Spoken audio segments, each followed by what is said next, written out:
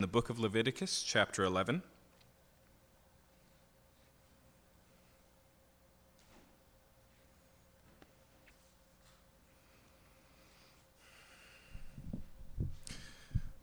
As we get started here, it's once again valuable for us to kind of fit where we are tonight in the broader context of the book. So far in Leviticus, it began with these 5 sacrifices that make up Israel's worship. And then we saw the ordination of the priests in chapters 8 and 9, and then kind of a reality check of the reminder of God's holiness with the death of Nadab and Abihu in chapter 10. Chapter 11 picks up particularly on something that's stated in chapter 10. And so if you're looking there, this is God addressing the priesthood as a whole, and he says in verse 10, "You are to distinguish between the holy and the common, between the unclean and the clean, and you are to teach the people of Israel all the statutes that the Lord has spoken to them by Moses." And so it gives the priesthood 2 tasks on top of the sacrificial system here. First, they're to be the gatekeepers, or maybe better would be the referees of the difference between what's holy and common, what's clean and unclean. Chapters 11, 12, 13, 14, 15 all focus on those categories, holy, common, clean, and unclean. And they culminate in chapter 16 in the Day of Atonement. Now, honestly, one way to look at the chapters we're in tonight and Leviticus chapter 16 with the Day of Atonement would be weird stuff, important stuff. Right? We have all of these kosher laws. We're going to talk about skin diseases and bodily discharges. And then finally we get to something that is pivotal to Israel's worship, the Day of Atonement. But if you don't catch the relationship, then you miss out on part of what the Day of Atonement signifies. Look at what it says in verse 16 of chapter 16, if you jump ahead. "Thus he shall make atonement for the holy place because of the uncleanness of the people of Israel and because of their transgressions, all their sins." Okay, so what's accomplished on the Day of Atonement? It deals both with their sin and with their uncleanness. Okay, and so there's a sense where the Day of Atonement is a culmination of all of the teachings that come before it. All of these smaller rituals that deal with personal, individual uncleanness culminate in a national, corporate dealing with uncleanness in the Day of Atonement. So structurally, that's what's going on with the book. Now, there's a bigger question we have to ask. As I mentioned, this week and next week, we're going to talk about clean and unclean animals. We're going to talk about skin diseases.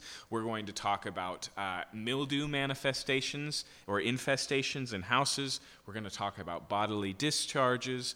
And the question becomes, what is all of this about? Okay. The first thing we have to do before we can really answer that question is go back to those 4 words that we saw in Leviticus 10. Verse 10, there is the holy and the common, the clean and the unclean. Okay, those terms are kind of the spectrum of the ritual states of Israel. Now, we don't live in a culture that really has ritual states, but it's worth recognizing that many cultures still do. If we were going through a passage like this and we were sitting in a church in New Delhi, for example, these things would make sense. The lists of what makes you clean or unclean may be different, but the distinguishing marks of these states would be familiar. Maybe the closest we come is when we actually put on a piece of clothing that represents a change in state, like when we go to a wedding, right? A wedding changes your state from single to married, and it comes with clothing, and it comes with ritual, right? Now, ritual is something we understand as Christians because we have a couple of ritual things that we engage in. But these 4 states, I want you to think about them as being 2 separate but related circles, okay? And so one of these circles at the far polar end is unclean and then clean. And then mixed in with the clean is common and then holy, okay? So, for example, something's that's holy can be desecrated, then it becomes common. Something clean and common can become defiled, then it becomes unclean. Something that's unclean can be washed and it becomes clean, but to be holy, it needs to be sanctified. In fact, many times in the book of Leviticus, the distinction in moving up that ladder, if you will, from unclean to clean, from common to holy, the distinction here is one of water. It's one of washing. Whereas the distinction over here between holy is one of blood.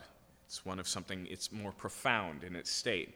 But these are the three states that all Israelites would be familiar with. And so the priesthood, when they put on their garments, were holy. They lived in a state of holiness. The rest of Israel generally lived in a state of common, although they sometimes engaged with holy things. But clean and unclean was something that distanced them both from being able to worship at the temple and sometimes distanced them from being in relationship with one another, as we'll see tonight. Okay?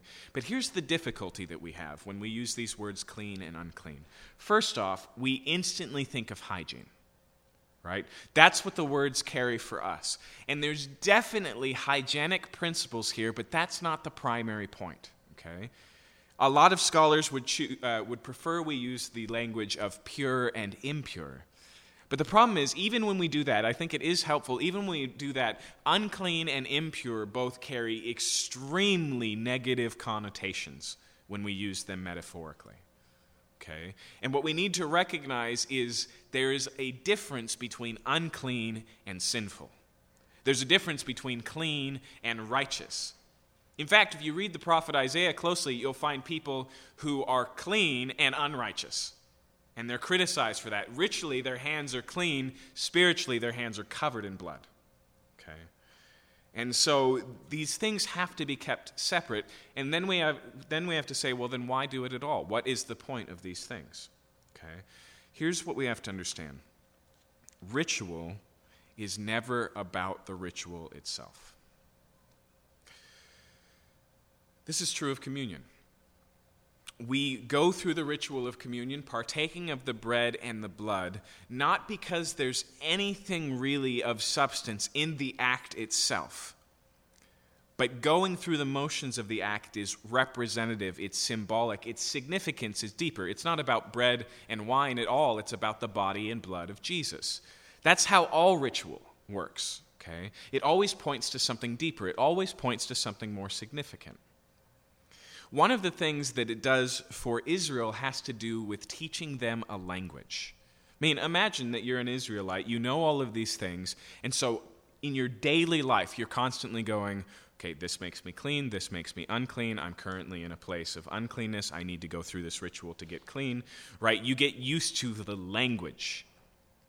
When I took German in middle school, my teacher was an immersion teacher, meaning that for the first 2 weeks, I never heard him say an English word in my class. And after that, he would spend the first half of the class all in German, and then he'd say, okay, break, and then he'd tell us what had been going on. But for the first 2 weeks, it was absolutely surreal, because he would just speak to us in German until we did what he wanted us to do. And so he would say, steh auf, and we'd sit there and look at him with a dumb look. He'd say, steh auf, and he'd start to gesture till we get it, and we'd stand up, and he'd say, setz dich hin, and we'd sit down. And we'd do it over and over again. And pretty soon it was steh auf, geht zu dem Aktenschrank, and we'd walk over to the filing cabinet and then return to our seats, setz dich hin. It wasn't about knowing where the filing cabinet was, right? It wasn't about the action of standing up and sitting down. It was a ritual that got us used to the language.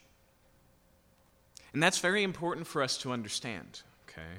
We'll come back to this later, but I want to keep that in place. And so what we'll see is that all of these things are effectively a training school for deeper truths, which is why the Bible goes on later to criticize those who are very great. They're A-plussing their lessons and have no idea why they're doing it, right? They've made the outer manifestation more important than the inner teaching.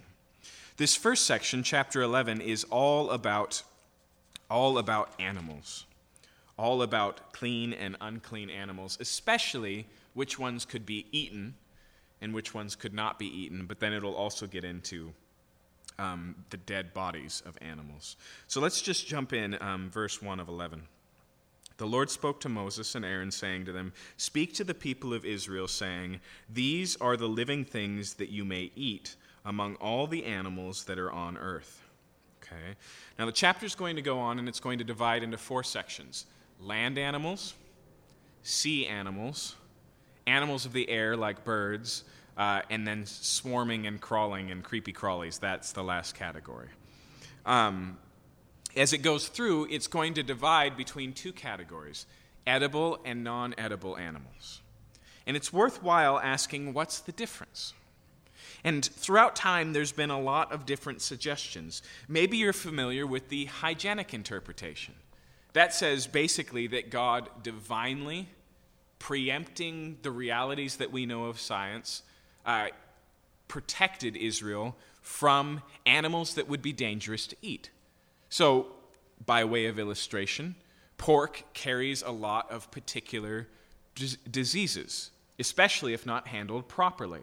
And so by limiting their pork intake, they were protected from all sorts of diseases. Now, the primary problem with the hygienic approach to Leviticus is that when Jesus comes, he declares all these things clean. We'll see that in a little bit. What makes this compelling, this side, and we'll see there's things in this that don't make the list that probably should. There's lines that seem to be arbitrary, but most of the time when we take a hygienic approach to this, we're contrasting Israel's life with modern life. Okay, and we go, well, now it's okay, all things are clean, because we know if we cook pork at 165 degrees, everything will be fine, right? Or now we have refrigeration, and so we can avoid some of these things. The problem with that is refrigeration wasn't invented in the Roman Empire.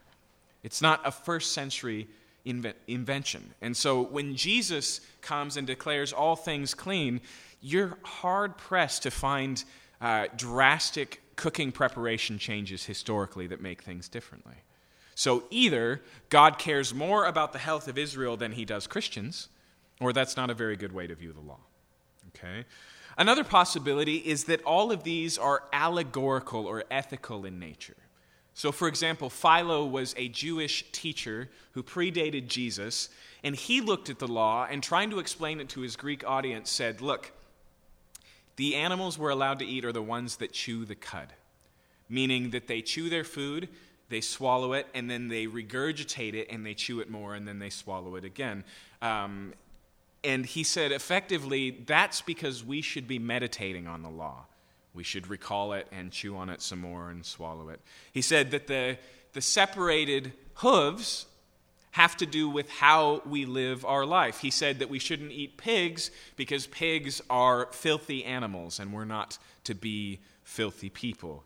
And so that was the approach he took. The primary problem with this is that the interpretations are as numerous as the interpreters. It's terribly subjective. You may look at one thing and read it one way, and another person goes, well, why can't it be this other way? And the truth is, of course it can. It's just a subjective. It's a says-you approach to understanding these things. There's another approach, one that I think is very interesting, which is to say that the foods that Israel was to avoid are the ones that were used primarily in pagan acts of worship around them. And actually, at first glance, that makes a lot of sense. For example, we know that pigs, and specifically pig's blood, was a primary element of pagan sacrifices in nations juxtapositionally related around Israel. But the biggest problem with that is that there's still the calf, which is a clean animal and was used for sacrifice in all sorts of places, and it's also the only one that they made a golden image of and worshipped, not just once, but on 2 different occasions in their history. So, we have to ask. And the first thing that we should understand is the one that's written in the text. I want you to notice, and we'll get there again, but let's just make note of it. Verse 43. You shall not make yourselves detestable with any swarming thing that swarms, and you shall not defile yourselves with them and become unclean through them. For I am the Lord your God. Consecrate yourselves, therefore, and be holy, for I am holy. And so what does he say here? He gives two reasons. He says, don't eat these types of foods, the unclean ones, because I am your God, and you're to be set apart from me. Okay? And so a primary thinking behind the kosher laws here is simply just separation. And I want you to recognize how obviously this plays out in the Old Testament and the New Testament, because what you can eat also determines who you eat with, who you have table fellowship with. Right? In fact, this is a problem after Jesus declares all things clean. The Jews are uncomfortable with sitting at the table with Gentiles because the things that Gentiles eat are on the unclean list. And so one of the primary things that God is doing with this is keeping them separate, making distinction. And maybe some of those distinctions are on what they eat and what they don't eat. Like you'll read on here that they're not allowed to eat camels, and we'll go, well, yeah, of course. But that's not true of most of the other people around Israel. And so there's this distinction, this set-apartness. Now, does that make God's law arbitrary? No, not necessarily. And there are those who suggest that maybe that this is just arbitrary, that God wanted to command them in some way, that he wanted to engage with them, even at the level of what they ate, and so he picked these rules. And the real thing that we should pay attention to is just what the rules say, because God said them, so we should obey. And it's worth pointing out that that is exactly where the Bible begins in the Garden of Eden, right? With a food restriction, a dietary restriction. All of the trees in the garden you can eat, except for the tree of the knowledge of good and evil, right? And there's a sense where you could look at that and say, of course that's arbitrary. God planted the whole garden. He designed all the things. The fact that he put it there, right, is in some sense arbitrary, but it's not arbitrary because it's got a purpose of testing their obedience. It's got a purpose of a purpose entailed. And so maybe the purpose here is one primarily of separation. Now, there is a modern sociologist who's gaining traction in her approach to understanding these food laws that we're about to look at. Her name is Mary Douglas. And she was a sociologist who was living with some tribe in some place and realized that they had similar categories of clean and unclean. And she noticed that the reason seemed to be in their tribes that they drew a distinction between the normal version of things and the abnormal version of things. Okay? So, for example, ducks would be fine, beavers would be fine, platypus don't eat, right? She seemed to notice similar things in what goes on here. In fact, it's intriguing that as we walk through these, it follows the primary categories of creation, the three realms of the world, which is the sky, the earth, and the sea. And so one of the things that she points out is that things that don't seem to be staying in their place aren't edible. Okay, like amphibians. Are they in the ocean? Are they on the land? Yes, don't eat them. Okay. In the same way, she pointed to things that were normal. And so, for example, insects who fly but have more than 2 legs are not like birds who have 2 legs and fly. Birds that have wings and don't fly, also inedible. Carrion birds are off the list. Anything that eats flesh. Even when it looks at land animals, it makes a distinction between those who walk on feet and those who walk on paws. Because what is a paw? It's like a hand, right? And so one of the lists we'll see includes don't eat mice or alligators. And you go, wait, how are they the same? They're the same because they walk on 4 hand-like appendages instead of feet, hoof-like appendages, okay? Now, even her suggestion doesn't get us all the way, but it probably does get us thinking in the right direction. The goal of these things is for them to recognize the things that conform to a standard and therefore the things that don't conform to the standard. Now, can you see how that would be of ritualistic importance, a teaching tool to help them to distinguish between more important categories? Let's walk through and then we'll come back to it. So, Speaking of the land animals first, verse 2, speak to the people of Israel, saying, these are the living things that you may eat among all the animals that are on the earth. Whatever parts the hoof and is cloven-footed, and chews the cud among the animals you may eat. Nevertheless, among those that chew the cud or part the hoof, you shall not eat these. So what does it say first? 2 conditions of land animals. They must both have a split hoof and chew the cud. One of the two is not good enough. It has to be both.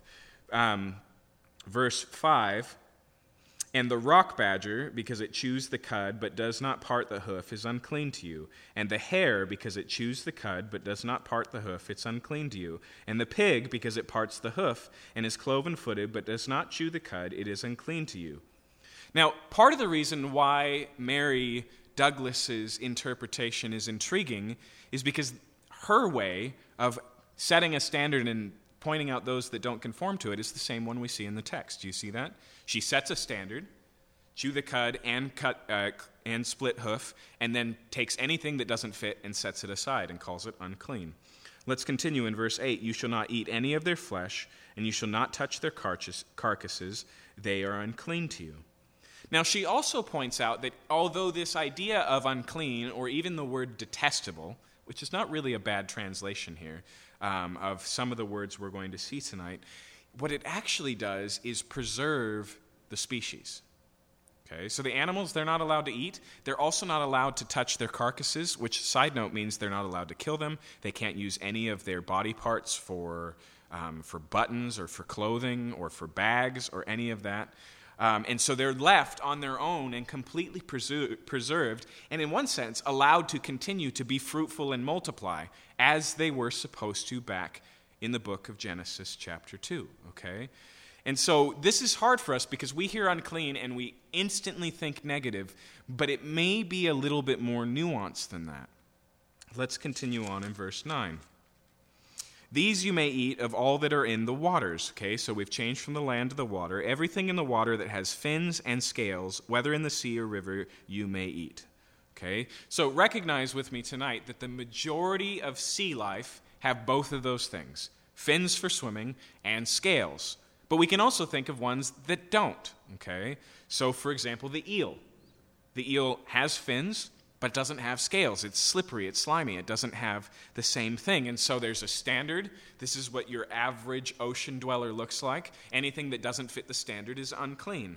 It continues here, verse 10, but anything in the seas or rivers that has not fins and scales, of the swarming creatures in the waters and the living creatures that are in the waters, is to be detestable to you. You shall regard them as detestable. You shall not eat any of their flesh, and you shall detest their carcasses. Everything in the waters that has not fins and scales is detestable to you. So there's that strong word, detestable, but I would still argue it's worth pointing out here that it wasn't detestable like we need to slaughter all of them because there's some sort of abomination that needs to be destroyed, right? It's not that these are sea monsters that you should be afraid of and eradicate, right? You're to leave them alone. They're not to be eaten. Verse 13, these you shall detest among the birds. They shall not be eaten. Now notice here, no reason is given for the birds, just a list. But when we look at the list, we can see what they have in common. Here they are. They are detestable: the eagle, the bearded vulture, the black vulture, the kite, and the falcon of any kind, every raven of any kind, the ostrich, the nighthawk, the seagull, the hawk of any kind, the little owl, the cormorant, the short-eared owl, the barn owl, the tawny owl, the carrion vulture, the stork and the heron of any kind, the hoopoe and the bat. Okay. Now, side note, we aren't exactly sure we know what all these things are. Okay. Some of these words, the only place they occur is in lists like this, and I'll tell you what, there aren't any Hebrew, naturalist picture books that guide us to what animal they're actually referring to. Some we're a bit more confident about, like we're pretty sure a bat means a bat, and I don't think we're surprised why that one makes the list, right? Not just because you wouldn't want to eat one, but it is one of the most unique things flying around in the world, right? It's clearly not a bird. And so that sets it apart. But most of the things on this list are either winged things that do not fly, like the ostrich, or carrion birds that eat flesh. Now, remember that the Jews are not allowed to eat any animal with the blood still in it. And so So it makes sense, just at a glance, at a cursory understanding, that carrion birds would be off the menu. It continues on here, and it goes to insects in verse 20. All winged insects that go on all fours are detestable to you. Yet among the winged insects that go on all four, you may eat those who have jointed legs above their feet with which to hop on the ground. You see how there it seems to deal with their mobility? Okay? And so the ones that have legs, but they're basically just like a helicopter has legs just to land on. Helicopters don't walk, right? But the jointed ones that hop, like the locust, those ones are okay. The distinction seems to be the same. Verse 22, of them you may eat the locust of any kind, the bald locust of any kind, the cricket of any kind, and the grasshopper of any kind. But all other winged insects that have 4 feet are detestable to you. Now, it's worth pointing out, as foreign as this stuff may feel to you tonight, that we also have standards of what we eat and what we don't eat, and not all of them are really that unarbitrary. For example, there are things on French menus that you probably don't think of as food, right? And why do we draw that line, right? We can go to cultures that are totally okay with eating horses, whereas we would not be. If somebody asked you why, what would you answer? It's harder to answer than it seems, right? And so the truth is, I think all cultures draw these lines in one place or another. It's just worth keeping that in mind. But this is specifically for these categories of clean and unclean. It's not hygiene. It's not, because they're ugly. Clearly, that's the least likely one to work on this list, is just that these scary or unattractive things shouldn't be eaten. Beauty, even with your food, is in the eye of the beholder. Verse 24, and by these you shall become unclean. Whoever touches their carcass shall be unclean until the evening. Okay? So they're not to eat the food at all, but if they encounter the carcass, they become unclean. But I want you to notice the timeline here. How long? Until sunset. Okay. That's important because when we get into the next chapter, we're going to be talking in months of uncleanness, and in the next chapter, we're going to be talking about years of uncleanness. There's an order to the things that are being laid out here. Okay. And it also shows us the temperedness of this reality. Right? It's no good to encounter a dead animal and become unclean, but it's only something that keeps you from the temple for the rest of the day. Okay? And so it's wrong to read this as being some sort of a failure. In fact, we're going to see that a lot of the things that make you unclean are natural parts of life, like menstruation or having a baby. These things are not simply reduced to screwing up. Okay?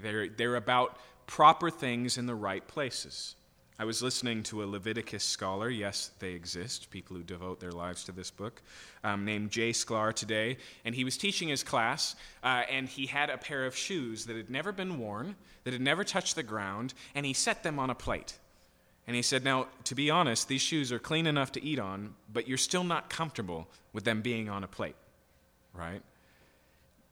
In the same way, Mary Douglas says we feel this way about soil. When soil's in a place like a garden, there's nothing wrong with it. It's great. We believe in it. It's beautiful. It brings life. But when it's set on your kitchen table or when you find it on your carpet, it's out of bounds. Okay? And so the distinctions that are being drawn here have to do not necessarily with bad things and good things, or even monstrous things and normal things.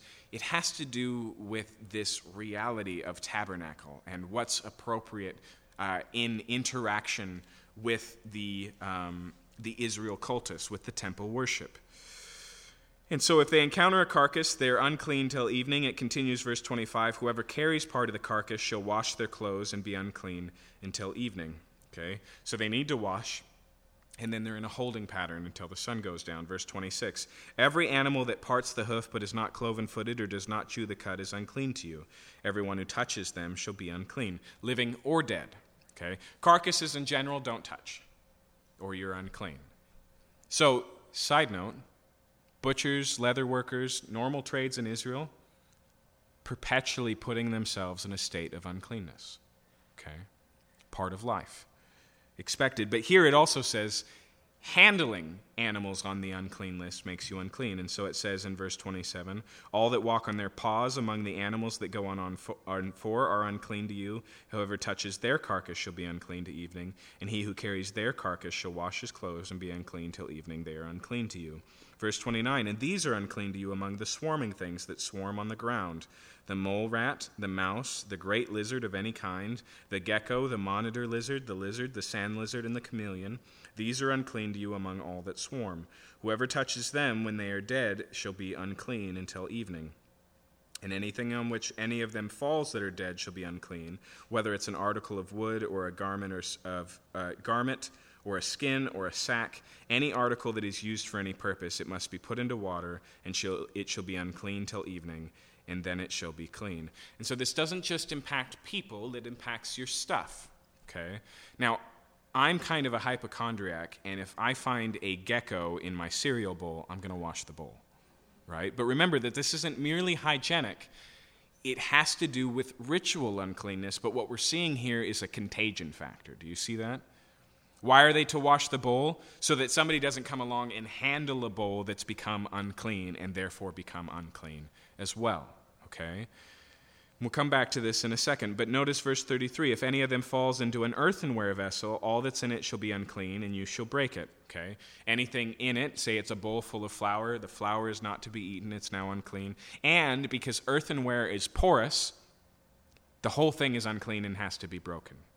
Like we saw with holy things in the temple, when they are desecrated, if they're bronze, they can be scoured and cleaned really well. But if they're earthenware, they have to be broken and thrown out. Okay. Verse 35, everything on which any part of their carcass falls shall be unclean, whether over the stove it shall be broken in pieces, they are unclean, and shall remain unclean for you. Nevertheless, a spring or a cistern holding water shall be clean, but whoever touches a carcass in them shall be unclean. And if any part of their carcass falls upon any seed grain that is to be sown, it's clean, but if water is put on the seed, any part of the carcass falls on it, it is unclean to you. Okay, so it's making these distinctions, and now things are starting to get complicated. Maintaining your menu is one thing. Not being around a dead animal is something that we all probably do relatively successfully. But remember, in the ancient world where you don't have windows or doors, an animal in your house dying and falling is not that improbable. I lived on a retreat or a conference center for about a year. And one of the strangest things I observed is that rats would climb into the palm trees, and then fall to their death. And this isn't something that just freak accident I witnessed once. I saw it many times over the course of my life there. I don't know if there was a depressed rat population, or if climbing palm trees is terribly dangerous, or if they lived in the trees, and that means that they died in the trees, right? I don't know what it was, but it was a regular thing. And I'll tell you what, if one had landed on me, I would have taken a shower. Okay. The idea here, though, I want you to recognize how pervasive it is in life. They're constantly thinking through this. Okay, so what just happened? What did it make unclean? What do we do about it to set it right? How do we, once again, it's ritual, not hygienic, but how do we maintain the contagion so that it doesn't spread? Okay. Continuing on in verse 39, and if any animal which you may eat dies, whoever touches its carcass shall be unclean till the evening, and whoever eats of its carcass shall wash his clothes and be unclean until the evening, and whoever carries the carcass shall wash his clothes and be unclean to the evening. And so even with the ones they're allowed to eat, there's this cycle of unclean, waiting, clean. What is it that being clean allows you to do? The primary thing it allows you to do is walk into the tabernacle and offer your sacrifices, okay? But recognize these are not categorizing people, okay? This isn't like a caste system where there's the unclean who aren't allowed near the tabernacle and the clean who are. It's a reality of everyone's life, and it determines when it's appropriate for them to go to the tabernacle, okay? And so if they accidentally encounter something on the way to the tabernacle, then they have to wait until the day is over and try again. Okay, continuing on here. Verse 41. Every swarming thing that swarms on the ground is detestable, it shall not be eaten. Whatever goes on its belly, and whatever goes on all fours, and whatever has many feet, any swarming thing that swarms on the ground, you shall not eat it, for they are detestable. You shall not make yourselves detestable with any swarming thing that swarms, and you shall not defile yourselves with them and become unclean through them. Why? For I am the Lord your God. Consecrate yourselves, therefore, and be holy, for I am holy. Okay? Now, it's striking there. We've been talking about clean or unclean, but when God comes to the application, he says, be holy, for I am holy. That's the first clue here, that there's more going on here than meets the eye. Okay? Being clean is not synonymous with being holy. But the goal of the clean and unclean categories is holiness. Okay? That's why when we get into the Psalms, for example, in Psalm 51, when David is repenting of his sin, he says, create in me a clean heart, O God. He takes these categories that are inherently external and he recognizes the internal significance of them. Circumcision is the same way. Circumcision is an external reflection, but later the prophets call Israel to circumcise their hearts. Even when we get to the New Testament and Jesus makes his criticisms of the religious, it's that they're all about the ritual purity and have no internal purity. And so he says, you're like whitewashed tombs. You're perfect and pristine, no soil or dirt on the tombstone, but that doesn't change the fact that there's a corpse rotting on the inside, right? And so the criticism that the prophets, that David the psalmist, that Jesus himself brings, is that they got the external motions right, but didn't recognize the internal significance. Okay? Now, I want you to recognize something else before we move forward. If we were to try and compare this to a modern version that we do as Christians, it would be the distinguishing between sacred and secular. But when we do that, we usually divide things permanently into two camps. And so making a sandwich is secular, giving our offerings to the Lord is sacred. Church building is sacred, our office space is secular. But I want you to recognize that clean and an unclean as a paradigm runs through every part of their life. It interferes with their kitchen. It interferes with their bedroom. It interferes with their place of business, right? How they go through life and death and birth and all of these things. They're constantly thinking through these things.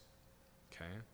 That's why when we get to Romans, when Paul is talking about how we handle differences of opinion on food in particular, remember when he's talking about food sacrificed to idols? At the end of it he says, whatever you eat or drink or whatever you do, do all to the glory of God.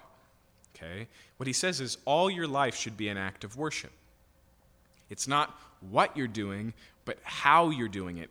Are you doing it as unto the Lord? Is your eating drawing you towards worshiping God as creator, or is it drawing you away from him? Is it gluttonous, or is it grateful, right? These distinctions should run through all of our life. And we have to watch out for this modern idea of sacred and secular that says certain jobs are holy, certain jobs are just normal. No, every job interacts with this. As much as the priest is thinking about clean and unclean all day long, so is the butcher and the baker and the candlestick maker, right? It runs through all of life. So, he says, I am the Lord your God. That's separation. Be holy. That's the intention. Look, verse 45. For I am the Lord who brought you up out of the land of Egypt to be your God. You shall therefore be holy, for I am holy. We've touched on this many times, but notice the order. I brought you out of the land of Egypt, therefore be holy. Not be holy and I will save you. I have saved you, so you should be holy. The order there is important. Okay? This is about how they live a life of a saved person and not how they save themselves. Okay? That distinction is important. And then we get a summary statement in verse 46. This is the law about beast and bird and every living creature that moves through the waters and every creature that swarms on the ground, to make a distinction between the unclean and the clean, between the living creature that may be eaten and the living creature that may not be eaten. Now, why don't we have to keep this law? Why is this not something we engage with? Now, I've encountered people before who criticize Christians of cherry-picking which parts of the Bible to believe and obey and which parts not to obey. And so we make a big deal about, for example, homosexuality, which is mentioned in the book of Leviticus, but we have no problem wearing two different types of fabric or eating pork or lobster. And they go, how can you be so inconsistent? Okay? Part of that, as we'll see, has to do with categorically we're talking about two different things. But I also want you to recognize that the Bible is written in such a way that not all commands are supposed to be universal, are supposed to be continuous, are supposed to be permanent. Okay? Sometimes the inconsistency that people call us out on, I illustrate it this way. If you're standing at a street corner and the light says don't walk, and then suddenly it says walk, none of us go, hey, wait a minute, that's totally inconsistent. Right? We recognize there's a time for not walking and a time for walking. And the way that the Bible talks about this law is one that is given for Israel and is for a time. And so, when Jesus comes, listen to the words in Mark's Gospel. In Mark chapter 7,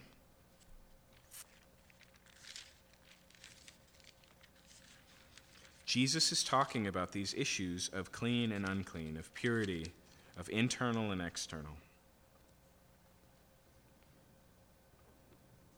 He says this in chapter 7, verse 14. He called the people to him again and said, "Hear me, all of you, and understand, there is nothing outside a person that by going into him can defile him, but the things that come out of a person are what defile him."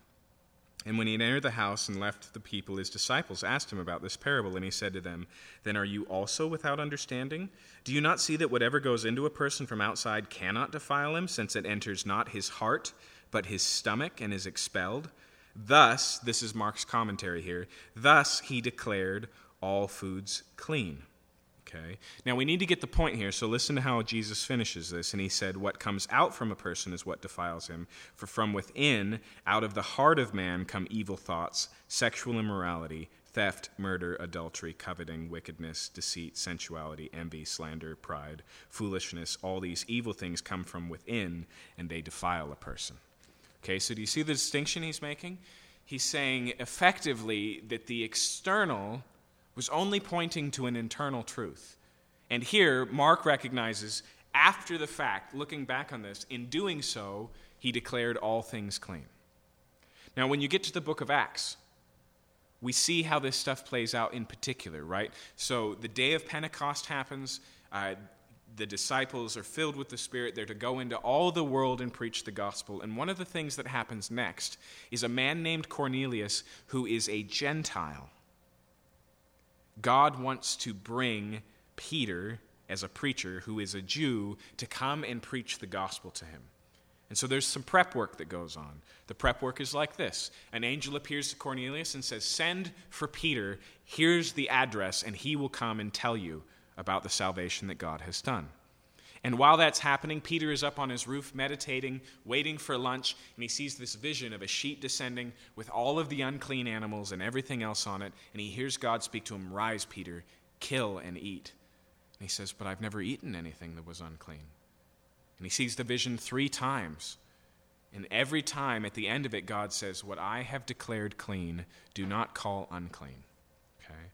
Now, that vision is not merely about Peter now being able to eat these things. It's about him being able to enter into fellowship with non-Jewish people, right? In fact, this is how he begins his sermon in the house of Cornelius.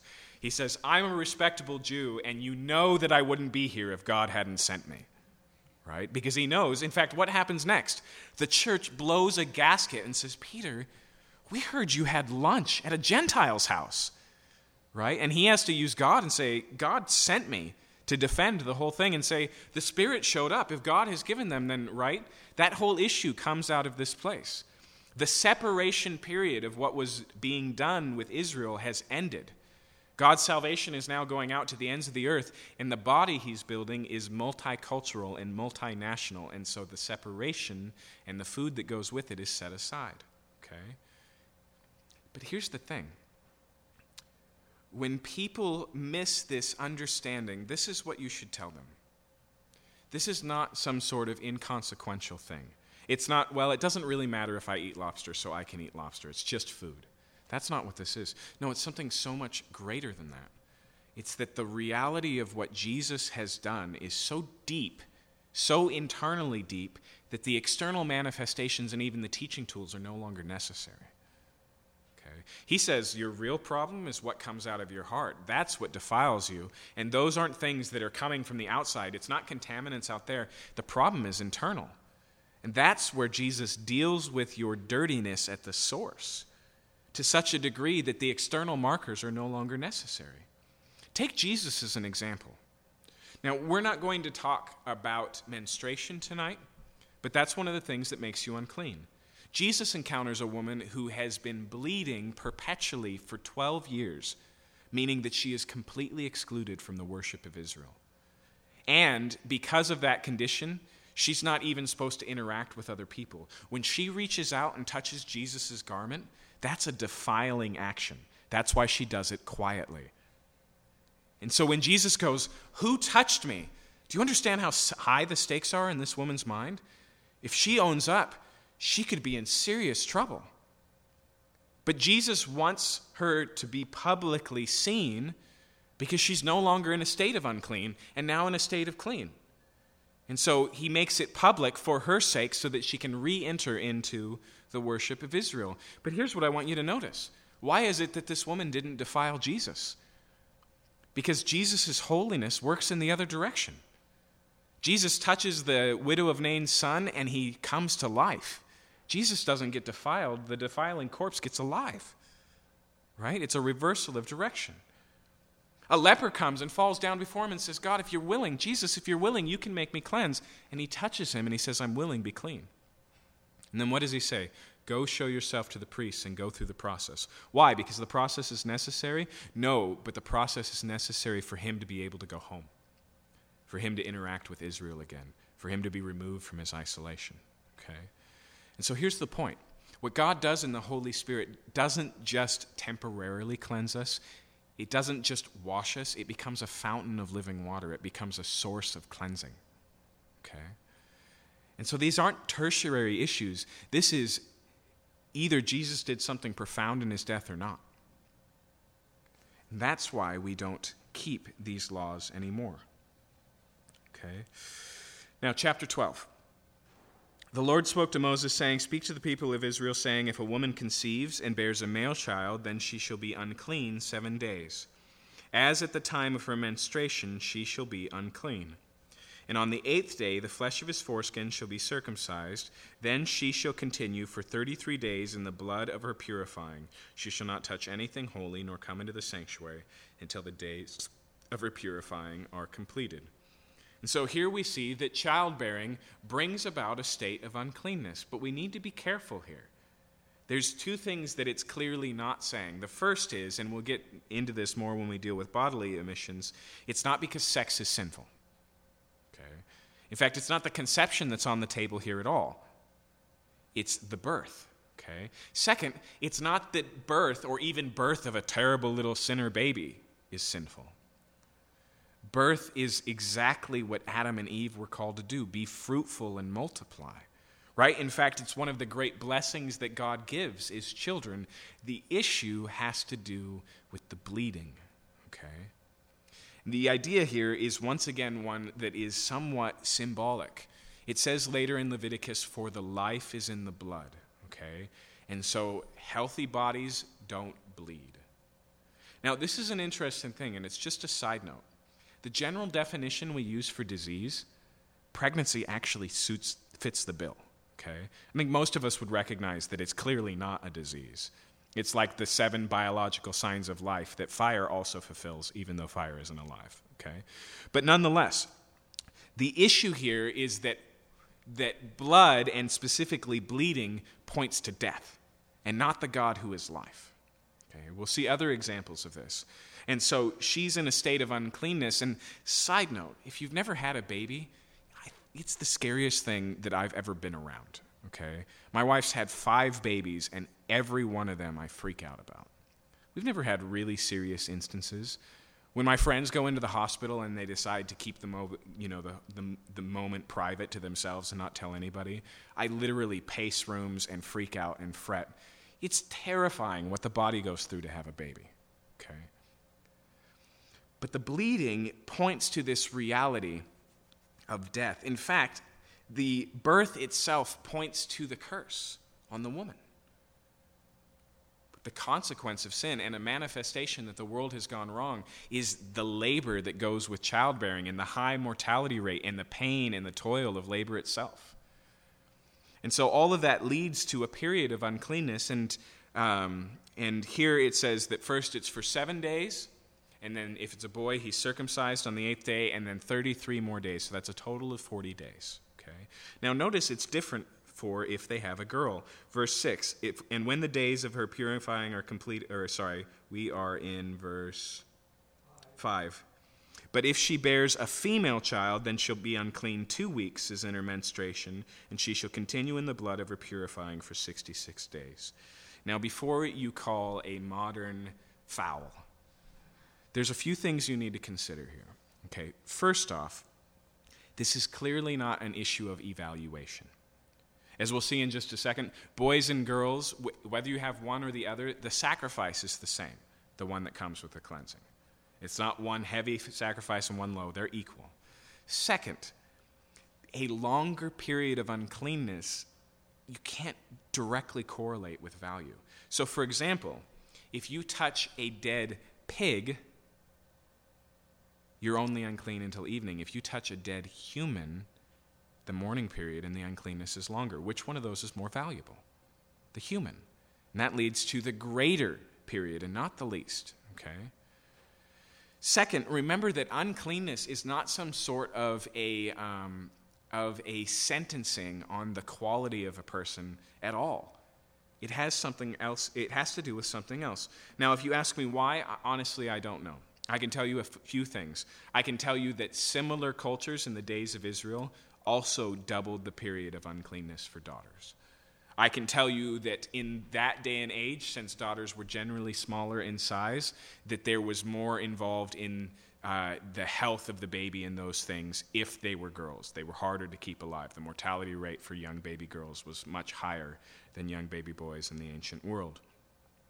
I can tell you that there are some cultures that believed that the nature of having a girl actually was all around riskier, and it took your body longer to recover from. There was even a doctor in the 1800s who was a Christian who tried to demonstrate that, but it's a relatively inconclusive thing. We know, actually, that bodies take longer to heal from women, but it's only by a day or two. It's not by months. Okay? So I really don't know. But don't read into this an evaluation, because for starters, recognize here that women are allowed to worship, to bring their sacrifices in the tabernacle. And so this condition is set aside for when they can't do so, but it is profound in the ancient world that they can do so at all. Okay? But nonetheless, verse 6, when the days of her purifying are completed, whether for a son or a daughter, she shall bring to the priest at the entrance of the tent of meeting a lamb, a year old for a burnt offering, and a pigeon or a turtle dove for a sin offering. Okay? Now, why does she need to bring a sin offering? Because she, copulated sinfully and now she has a baby? No. It's because she's been away from the worship in the tabernacle and is not sinless and hasn't been sinless for 40 days. Okay? It just jumpstarts her relationship with the Lord again with a burnt offering, which is dedication, and a sin offering, the same way they all start. Okay? Notice also it says, and a pigeon or a turtle dove for a sin offering. That's the offering of the poor. Right? And so even poor women had a way to do this. Verse 7, he shall offer it before the Lord and make atonement for her. Then she shall be clean from the flow of her blood. Remember, see, there's the emphasis. It's not the pregnancy. It's not the baby. It's the blood flow. This is the law for her who bears a child, either male or female. And if she cannot afford a lamb, then she can take 2 turtle doves or 2 pigeons, one for a burnt offering and the other for a sin offering. And the priest shall make atonement for her, and she shall be clean. Now, side note. We see this process lived out in the lives of Mary and Joseph. In the Gospel of Luke, we see that on the 8th day, they circumcise Jesus, and then they bring an offering on the 40th day, a pair of 2 turtle doves, just as it says here, which points out 2 things about Mary and Joseph. First, they fell in the category of the poor. Jesus was born into a poor family. And second, they were obedient Jews. In fact, Luke seems adamant to stress that reality, and he's consistently pointing to things. So when Jesus becomes a man, transitioning from the age of 12 to the age of 13, guess what? He goes to the festival because now he's an adult male and he's required by law to be there. Okay? Luke seems to emphasize these things. So, chapter 13. Now here it moves into, your Bible probably says laws about leprosy. Okay? Now a couple of things. When we say the word leprosy in modern English, we're talking about generally one disease, a disease that's also known as Hansen's disease, who was not the first guy to be diagnosed of it, but the doctor who finally categorized and labeled it, Dr. Hansen. That is not what we're reading about tonight. In fact, what we're going to see tonight is a broad term that, because of the Greek translation and then how it flowed into Latin, is generally, just traditionally, translated leprosy. But some scholars believe that there's not a very likelihood that leprosy in terms of Hansen's disease even existed at this time and in this place. Even as you read over this, we're going to see diverse aspects of these skin conditions, none of which align with the disease that we know of today as Hansen's disease. And not only that, but there's one scholar who argues that Hansen's disease actually would be a clean skin condition and not an unclean one. All of that, I think, is very striking. But it's just worth keeping in mind that here in Leviticus chapter 13, it's better to talk about this as being grievous skin conditions and not this title that we have called leprosy. Chapter 13, verse 1. The Lord spoke to Moses and Aaron, saying, when a person has on the skin of his body a swelling or an eruption or a spot, and it turns into a case of leprous disease on the skin of his body, then he shall be brought to Aaron the priest or to one of the sons of the priests. The priest shall examine him in the diseased area on the skin of his body, and if the hair of the diseased area has turned white, and the disease appears to be deeper than the skin of his body, it's a case of leprous disease. Okay. Now, what we're going to see here is actually 7 different ifs. If it comes and this is what you find, if it's this way. And basically it's going to look at 4 differing conditions or 3 different conditions, and then the final 4 are actually other things that may turn into these issues, like being burned or going bald. Okay. That's just structurally how the thing lays out. But what it says here is that when they're concerned that they have something going on in their skin and it needs to be diagnosed of an uncleanness status thing of a skin disease or not, they bring it to the priest inspects it, and it tells him what to look for. Okay? So the first one, notice again halfway through verse 3, if the hair in the diseased area has turned white and the disease appears to be deeper than the skin of his body, it's a case of leprous disease. When the priest has examined him, he shall pronounce him unclean. Okay. Now, I want you to notice, we'll see this as we go on, the uncleanness here is not merely one that keeps them from the tabernacle, but also one that isolates them from people. Okay. And so if you're diagnosed here as unclean, you're removed from your tent, from your family, from the dwelling place of Israel as a whole, and you now live in a place apart. Okay. When you walk, as we'll see, you have to cover yourself up, dress like you're mourning for death so everybody can spot you as a mourner, and call out, unclean, unclean, so that people keep their distance. Okay. So that shows us tonight that there's categorical aspects of uncleanness. The ones we just read about don't keep you from other people, don't send you out of the town, but they keep you from the tabernacle. But these ones have to do with social uncleanness. Okay. Verse 4, but if the spot is white in the skin of his body and appears no deeper than the skin, and the hair on it has not turned white, the priest shall shut up the diseased person for 7 days. Okay, so he quarantines him. And the priest shall examine him on the 7th day, and if in his eyes the disease is checked, and the disease has not spread in the skin, the priest shall shut him up for another 7 days. Okay, so they're looking to see if things are getting worse or maintaining the same. Verse 6. The priest shall examine again on the 7th day. If the diseased area has faded and the disease has not spread in the skin, then the priest shall pronounce him clean. It's only an eruption. And he shall wash his clothes and be clean. Okay, so notice, even if he's clean, he still needs to wash himself and his clothes, and then he enters right into normal life. But it's interesting, isn't it, that there is a medicinal quality. There's a medical aspect to what we're looking at. And so there's a diagnosis, right? and there are things to be looked for. And then there is the quarantining. And then there is also this social distance that's to be kept. I don't think that means that these things are primarily medical. Okay? Because there are other diseases that are contagious. They're just not as easy to see as a skin disease. In fact, why is a skin disease such a big deal? Because skin diseases look like dying. Right? Externally, they look like you're headed towards being a corpse, especially the more pronounced versions of them. In fact, it says that when Miriam is struck by God with leprosy, that's the way that Moses speaks about it, is that she looks like a dead woman. Okay? And so once again here, there's a symbolism. It's incongruent with the fact that God is life and that people's lives are supposed to look like lives. And so there's a symbolism here, but there's another one here that I think is really important. It's the contagion factor.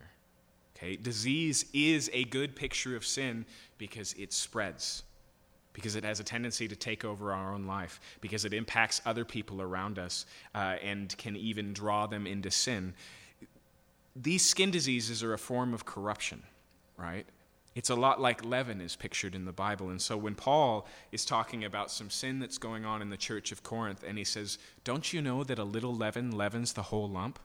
You need to remove this. You need to isolate it, or it's going to affect other people in the church. The ideas clearly here are related. Okay? There's something there to learn here. Let's keep looking. Verse 7, but if the eruption spreads in the skin, after he's shown himself to the priest for his cleansing, he shall appear again before the priest, and the priest shall look, and if the eruption is spread in the skin, then the priest shall pronounce him unclean. It's a leprous disease. Scenario 2, verse 9, when a man is afflicted with a leprous disease, he shall be brought to the priest, and the priest shall look. If there's a white swelling in the skin that has turned the hair white, and there's raw flesh in the swelling, an opened wound, okay? It's a chronic leprous disease in the skin of his body, and the priest shall pronounce him unclean. He shall not shut him up, for he is unclean. Okay? No second chances. If there's open wounds on the body, that puts them in this category. Verse 12, if the leprous disease breaks out in the skin so that the leprous disease covers all the skin of the diseased person from head to foot, so far as the priest can see, then the priest shall look, and if the leprous disease has covered all his body, he shall pronounce him clean of the disease. It is all turned white, and he is clean. The idea here is that it's, when it says it's all turned white, is that the old skin is sloughing off. And so you can see it loosening up and disconnecting from the body. So this isn't open sores. This is just, the end of a really bad rash.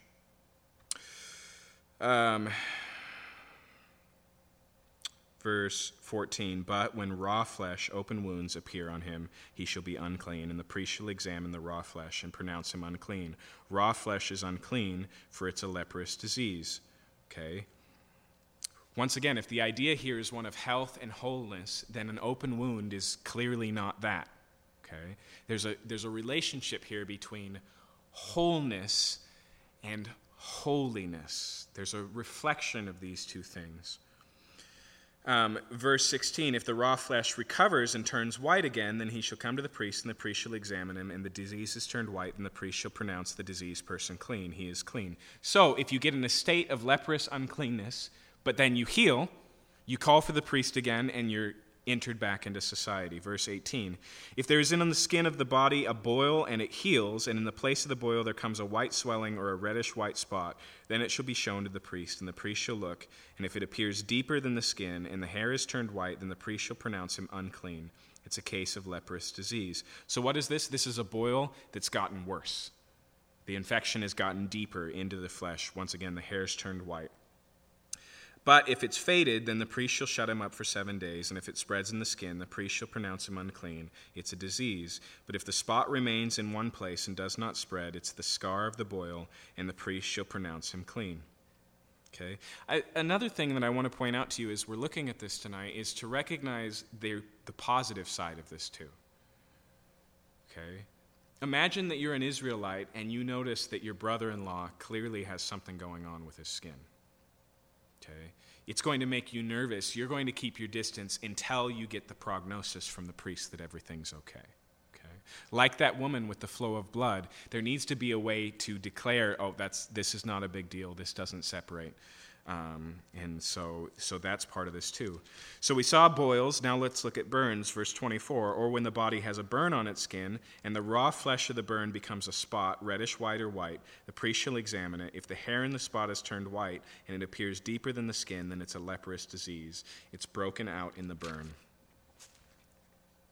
And the priest shall pronounce him unclean. It's a case of leprous disease. But if the priest examines it and there's no white hair in the spot, it's no deeper than the skin, but is faded, the priest shall shut him up 7 days. And the priest shall examine him in the 7th day. If it's spreading in the skin, then the priest shall pronounce him unclean. It's a case of leprous disease. But if the spot remains in one place and does not spread in the skin, but is faded, it is a swelling from the burn, and the priest shall pronounce him clean, for it's the scar of the burn. Verse 29, when a man or woman has a disease on the head or the beard. Now, probably all of the things we've been reading applies to women. It just wants to make sure that, although we're mentioning beards, women are included. Okay, but what does it say here? So if there's something going on with your head or under the hair of your beard, the priest shall examine the disease, and if it appears deeper than the skin and the hair in it is yellow and thin, the priest shall pronounce him unclean. It's an itch, a leprous disease of the head or beard. And if the priest examines the itching disease and it appears no deeper than the skin and there's no black hair in it, then the priest shall shut up the person with the itching disease for 7 days. And on the 7th day the priest shall examine the disease. If the itch is not spread and there's no yellow hair in it and the itch appears to be no deeper than the skin, then he shall shave himself. But the itch he shall not shave, and the priest shall shut him up in person with the itching disease for another 7 days. Why does he shave himself there? Probably so you know that if it's spreading, right? Okay. Verse 34, on the 7th day the priest shall examine the itch. If it's not spread in the skin and it appears to be no deeper than the skin, the priest shall pronounce him clean, and he shall wash his clothes and be clean. But if the itch spreads in the skin after his cleansing, the priest shall examine him, and if the itch is spread in the skin, the priest need not seek for the yellow hair. He is unclean. So if it comes back again, it's just as serious as any of those other symptoms, and it puts him in that status. But if in his eyes the itch is unchanged and black hair is grown in it, the itch is healed and he's clean, and the priest shall pronounce him clean. Just a few more here. When a man or woman has spots over the skin and the body of white spots, the priest shall look, and if the spots on the skin of the body are of a dull white, it's leukoderma that is broken out on the skin, he is clean. If a man's hair falls out from his head, he is bald, he is clean. Okay? It's probably an important one to note. Baldness is not clearly a sign of uncleanness. And if a man's hair falls out from his forehead, has baldness of the forehead, he is clean. But if there's on the bald head or on the bald forehead a reddish-white diseased area, it's a leprous disease breaking out on the bald head or on his bald forehead. Then the priest shall examine him, and if the disease swelling reddish-white of his bald head or his bald forehead, like the appearance of a leprous disease in the skin of the body, he is a leprous man, he's unclean.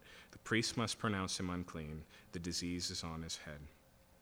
Okay, now here's what it looks like to be unclean. Verse 45. The leprous person who has the disease shall wear torn clothes and let the hair of his head hang loose, and he shall cover his upper lip and cry out, unclean, unclean. He shall remain unclean as long as he has the disease. He is unclean. He shall live alone, and his dwelling shall be outside the camp. So we're going to stop there. Where it's going to go next is to talk about similar issues in garments and in like leather bags and things like that, and then it'll move on to houses, okay? But I want you to notice the imagery consistently is of spreading corruption, okay? That's the principle here.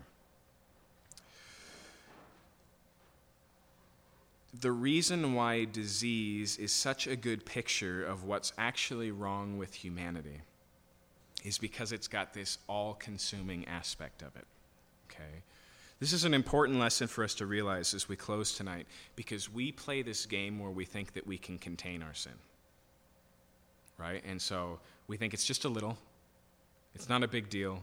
And a lot of times the way we see our sin originally is something we choose to do to indulge ourselves. But what the Bible says is if anyone sins, he is a slave to sin.